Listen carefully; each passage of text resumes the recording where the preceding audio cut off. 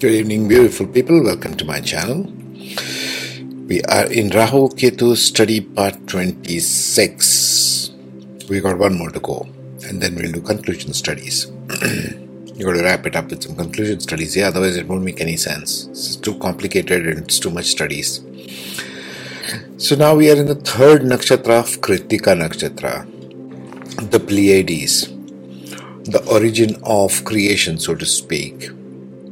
Now I got to tell a little bit of mythology, although try to avoid mythology because this is an unusual nakshatra. The Lord ruling is Agni, fire, just pure fire, the fire of creation, where everything started. You might even call it the Big Bang or whatever, right?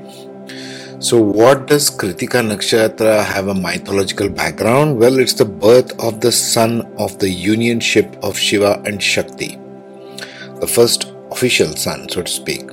Ganpati, the first one, who's sitting right there watching me, is one born created mainly by Shakti. But this is born of unionship of Shiva and Shakti, and it was so fiery in nature, the seed born out of the unionship of Shiva and Shakti, that it became troublesome to hold that seed anywhere in creation, right? And it was an unusual form of parentage. He was parented by stepmothers. He was of a fiery warrior kind of nature because the whole purpose of giving birth to this child was to destroy a particular demon. This is the mythology. And therefore, this kind of a theme plays out in Kritikka nakshatra. Let's just quickly review what Kritikka nakshatra was. It's fiery transformation, critical thinking, criticism. They are very critical in nature because they can perceive the energy right away. That's the reason why they become critical. They can become good learners. They can have good training skills because they know the passion of teaching and learning, warriorship, so to speak. Sharp speech, mannerism, they are perfectionists. It's important for them to set goals. They have something to do with cooking and baking because it has to do with fire, right? Wherever fire energy is there, in restaurants, wherever you're cooking, there is fire. So they can become chefs, bakers. They can have a theme of having foster parents, and especially with Rahu in this, and if it's sitting in the 4th house, this can become more dominant, right? Or if you have Kritikka nakshatra sitting in the 5th house, it can have unusual births. The symbol is of a knife. It can even have a cesarean section kind of birth. They have good leadership skills, wavering fortunes. They have a tendency of hiding emotions. They have unusual births, like I said. Life lesson is to use their internal fuel to target an internal fire to transform life. So, Kritikka nakshatra, on the first pada is the conclusion of Aries, and the last 3 padas is in Taurus. So most part of this is in Taurus, which has a little bit of grounding. The first part is Aries going to Sagittarius, which can become seriously fiery. So it's important for Kritikka nakshatra, first of all, why I told about the mythology, is to understand that these people seriously need some grounding. They seriously either need a mental energy, which can give them a sense of logic and reasoning, because let's face it, pure fire, pure passion, passion energy can just translate to a wild sense of anger all the time about everything, like a rebel without a cause, which doesn't help in reality, right? You need some grounding. So grounding for fire can be either air, which they will use reasoning, they will use logic, they can become critical thinkers, they can become thought-provoking talkers, powerful talkers also. Or they should have a grounding in the form of some earth energy to it, so that they can become chefs, restaurant owners, bakers, some passion translated to food and practical energy. Okay. Now you stick your head Rahu in between here.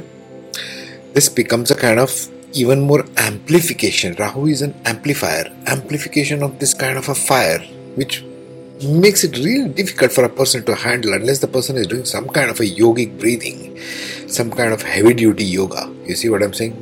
Pranic breathing, right? Kriya yoga and that kind of a thing. You need to control the Rahu energy in this kind of a nakshatra with breath. The good news is there is Ketu on the other side. So let's look at it pada-wise and see if we can get some grounding for these poor people, right? So number one, the classical characteristics of Rahu and Ketu as described by the classical Vedic literature. Okay, what is Rahu and Ketu? These are the north and the south nodes of the moon found by the virtual points, which are the intersection points between orbit of the moon around the earth and orbit of the earth around the sun. So basically, if you take two ellipses, it will form two intersection points. Yeah. So these two intersection points are called the north node and the south node. They are virtual nodes, although they behave like planets, and we shall see why in a minute. So who is Rahu? The symbols are there, like a horseshoe and the reverse horseshoe, right? This is typically how it is portrayed in Western astrology, so I'm using the same symbol here. Rahu is mythologically depicted as the severed head of a demon, symbolizing constant, endless, insatiable hunger and appetite, be it sensual or physical, yet it is unable to hold on to or grasp it. Rahu is the one who constantly wants something. Think of it as a live head only, not the body. Okay, so it can't hold on to anything or be satisfied even if it gets that thing, since it has no arms or body or stomach, right? Just a head which is alive. This gives Rahu the title of Bhogakaraka, or meaning one who is after sensory materialistic pursuits. So think any earth sign, for example, they want sensory materialistic pursuits. Or think any of the signs, literally, whatever they are after, Rahu wants that and wants that very badly and goes after it with everything. This is an energy in us, by the way. It is not a planet, it's a virtual node, but it will behave like a planet, which we shall see why. So it is unable to satisfy that hunger or hold on to anything, even though it gets something. It wants to move on to the next, and then to the next, and then to the next. This is why Rahu is also called as the guy who wants foreign things, not of the native land or not of what the person is natively born in. Why? Because of that insatiable hunger. There's always insatiable hunger to go after one thing after the another without being able to hold on to it. That's Rahu. Ketu, on the other hand, is mythologically depicted as the severed body, the remaining half of the demon, symbolizing constant, endless, insatiable search for identity. It is looking for the head, but it doesn't have a head. So it is looking for that identity. Everybody's identity, ego is centered in the head, what you look like, right? It is also seeking for true purpose, sense of self. As a result of this, it tries to hold and grab onto everything that it can find its hands on, because it has got hands. Ketu has got hands. It's trying to hold on to everything, but it releases immediately because it knows that's not the head. It's like trying to grasp onto everything, thinking, oh, I want this, or I am this, I am that, I am this. Not getting any identity because it's not finding the head there. Since it has arms and walks everywhere, it goes around through life walking from place to place, people, situations, circumstances, but not knowing who or what it is. It doesn't have a head. This is why Ketu is referred to as Mokshakaraka, or the seeker's path, the one energy in us which seeks something. That's why Ketu is called the Mokshakaraka. Now this is the classical interpretation. Okay. Now we shall see how this plays out in the modern interpretation. Very important to connect the bridges. Now here you have the Rahu Ketu general characteristics as modern interpretation. This I have borrowed from the book Light on Life by Robert Soboda. Excellent book. I have put it in the community tab if you want to go through it or purchase it and read it. I seriously suggest that. Okay, the north node of the moon, Rahu. What does it become because of the characteristics which classically is told in the texts? What does Rahu lead to in the modern context? Rahu is responsible for originality, individuality, independence, insight, ingenuity, inspiration, and imagination on the positive side. Because Rahu and Ketu both love to explore foreign stuff, things out of the box, things not taught by tradition, Rahu and Ketu will be anything but traditional. Okay? think of it as something foreign to the culture, to the way you are taught things. Looking for original stuff. If there is one singular force that is responsible for creating everything that we keep modernizing, so to speak, thinking out of the box, it is this. That's why it's important to pay attention to this. Okay, back to this. So Rahu on the downside leads to confusion, escapism, neurosis, psychosis, deception, addiction, vagueness, illusion, and delusion. This is the downside. Now how this plays out and why, we'll have to see individually in the charts. We will see that. Okay. Ketu, the guy with only the body, no head there, gives us the feeling of universality, impressionability, idealism, intuition, compassion, spirituality, self-sacrifice, subtleness on the positive side.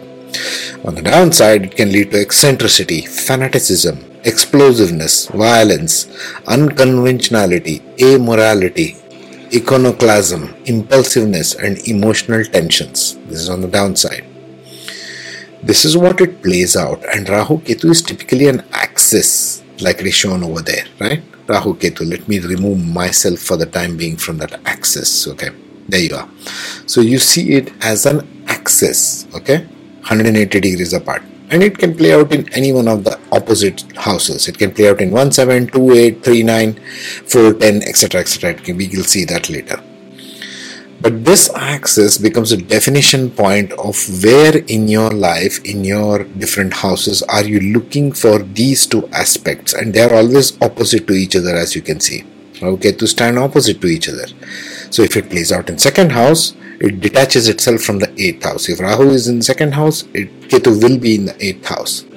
You see what I mean?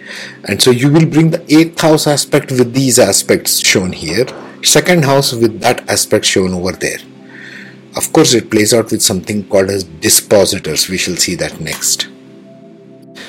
Now, if you go to a traditional Vedic astrology, they will go on and on endlessly about dispositors. What the hell is a dispositor? It's an invented term by the Vedic astrologers. It has no meaning of its own. It shows the disposition. And what's the story on this? Rahu and Ketu both are enemies of the sun and the moon. This is the basic principle. So it has the solar aspect and the lunar aspect. The solar aspect is called the dispositor, and the lunar aspect is the nakshatra, which gives the entire characteristics and the ball game of Rahu and Ketu. Okay? The solar or the dispositor means, since Rahu and Ketu are enemies with the sun and do not have a full identity of their own, remember it's a virtual node, it is not a planet. They both do not have any planetary characteristic individually. So they take on the identity or the disposition of the lord of the zodiac sign that they sit in, and borrow the attributes of the house from which that lord sits in. Suppose Mercury is in the 3rd house, okay, and Rahu sits in the house of Mercury somewhere else. So it will borrow the attributes of Mercury sitting in that 3rd house and bring it to that particular house, wherever Rahu is sitting in. Got it? Nakshatras. Since Rahu and Ketu are enemies with the moon and do not have a full identity of their own, individually they take on the shade of personality. Nakshatra is essentially a shade of personality. It's coloring of a personality. It's seeing the world through different colored glasses that they sit in and borrow the nakshatra traits and attributes which color their propensities. So Rahu and Ketu do two things at the same time. At the solar level, it goes with the dispositor, that is all of the planets, physical planets, Mercury, Mars, Venus, Sun, Moon, so on. So they take on the attributes of whichever house they are sitting. If it sits in, Rahu sits in Cancer, you have to look for where Moon is sitting, which house, and what it is doing there, and even the Moon Nakshatra. If it is sitting in Leo, Rahu in Leo, that means you have to look for where Sun is sitting and which Nakshatra and which house. So it will bring those attributes. That's the way you have to analyze this. Okay. Let's see some aspects of which house they play in and why. And there are some vital aspects that you need to keep in mind when evaluating Rahu and Ketu, because this is important, especially for people who are sort of looking for self-development, to understand where they are coming from, If you're not interested in changing yourself, this entire channel is useless for you. But if you're the one who is interested in knowing what is happening in my life, where do I need to go, what are my talents, and you question these kinds of things, excuse the noise somebody is drilling above, so then you need to understand these aspects. Now that's the typical chart, Indian chart, and house numbers are depicted as 1, 2, 3, 4 up till 12. Dharma, Artha, Kama, Moksha is there, and I have stuck Rahu Ketu as possible axis on the 1, 7. That is Aries and Libra, that is the top and the bottom. So either it can go to house number 1 or 7. Rahu Ketu can be reversed, it's okay, it doesn't matter. Or in 4 and 10. Now 1, 4, 7 and 10 in Vedic astrology are given very vital importance because they are the foundational aspects that define who you are, that define how you operate in life, throughout life. So these become crucial. Why? The 1-7 axis affects, if Rahu and Ketu fall on there, has a direct effect on your self and other concept. 1 and 7 is self and other. How you relate to yourself and how you look at the world around you as others, including the spouse, because 7th house is the house of the spouse, but also others. So how you develop through life and how you develop a relationship with others. So it defines who you are in a very broad sense. 1-7 axis of Rahu Ketu. The 4-10 on the other hand, 4th house being the house of the mother, 10th being father, 4th being home, 10th being career. You see, this has all kinds of implications which define who you are. The 4-10 axis has effects on the heart versus mind. Mind is the one who goes out there in the world and being used in the career, right? You dissipate your energy as the mind in the external world. Heart is your home center where you feel comfortable. Home is where the heart is, that kind of a thing. So heart and home is affected by this Rahu Ketu axis. Again, Rahu and Ketu might be reversed. Rahu might be in the 4th, Ketu might be in the 10th, or vice versa. Same way with 1 and 7. But these are the vital relating aspects of Rahu and Ketu. Now what about the rest of the houses? Now rest of the houses are called Trikona or Kona in Sanskrit, right? These are the things that come and go in your life. Let it be 2nd house, 3rd house, 5th house, 6th, 8th, 9th, 11th and 12th. These are the things that come and go in our life, through your entire life. These are things that are added into, subtracted from us. But this is not us. 1, 4, 7 and 10 is us. Everything else is secondary, which revolves around you as life comes and goes. All other axes depict what attachments and detachments we have towards different areas of our life. That's all it is.